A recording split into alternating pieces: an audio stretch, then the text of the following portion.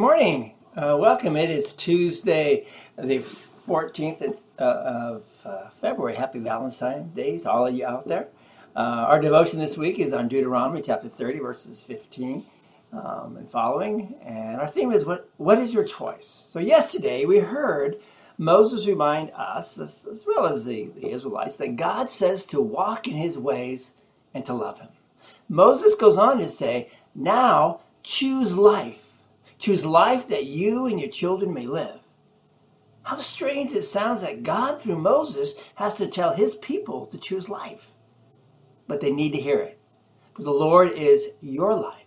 The children of Israel had seen the Lord as their life day in and day out as they wandered in the wilderness. There was the cloud of glory during the day that led them, and the fiery cloud at night that also led them.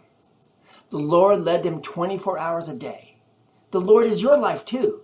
Moses said, the Lord who made all those promises. And Moses writes, for the Lord is your life, and he will give you many years in the land he swore to give to your fathers, Abraham, Isaac, and Jacob. The Lord God has promised this land to their forefathers generations ago, and now that promise was going to be fulfilled. This next generation would enter into the promised land. Moses would not enter because he had disobeyed and made a bad choice.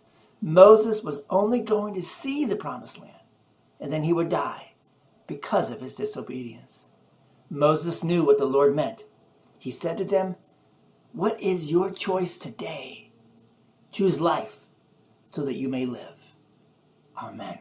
Pray with me, would you? Gracious Heavenly Father, thank you for giving Moses the words to share not only with the Israelites, your children of so long ago, who you led to the promised land, but you also give us life today, and you give us the choice to make.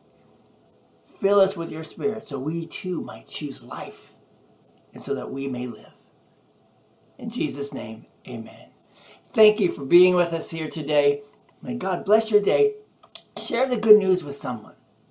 If you have any questions or at all, just shoot me a note, Pastor Brian at readingtlc.org, and we'll begin a conversation. Go in peace, serve the Lord. Again, happy Valentine's. God bless.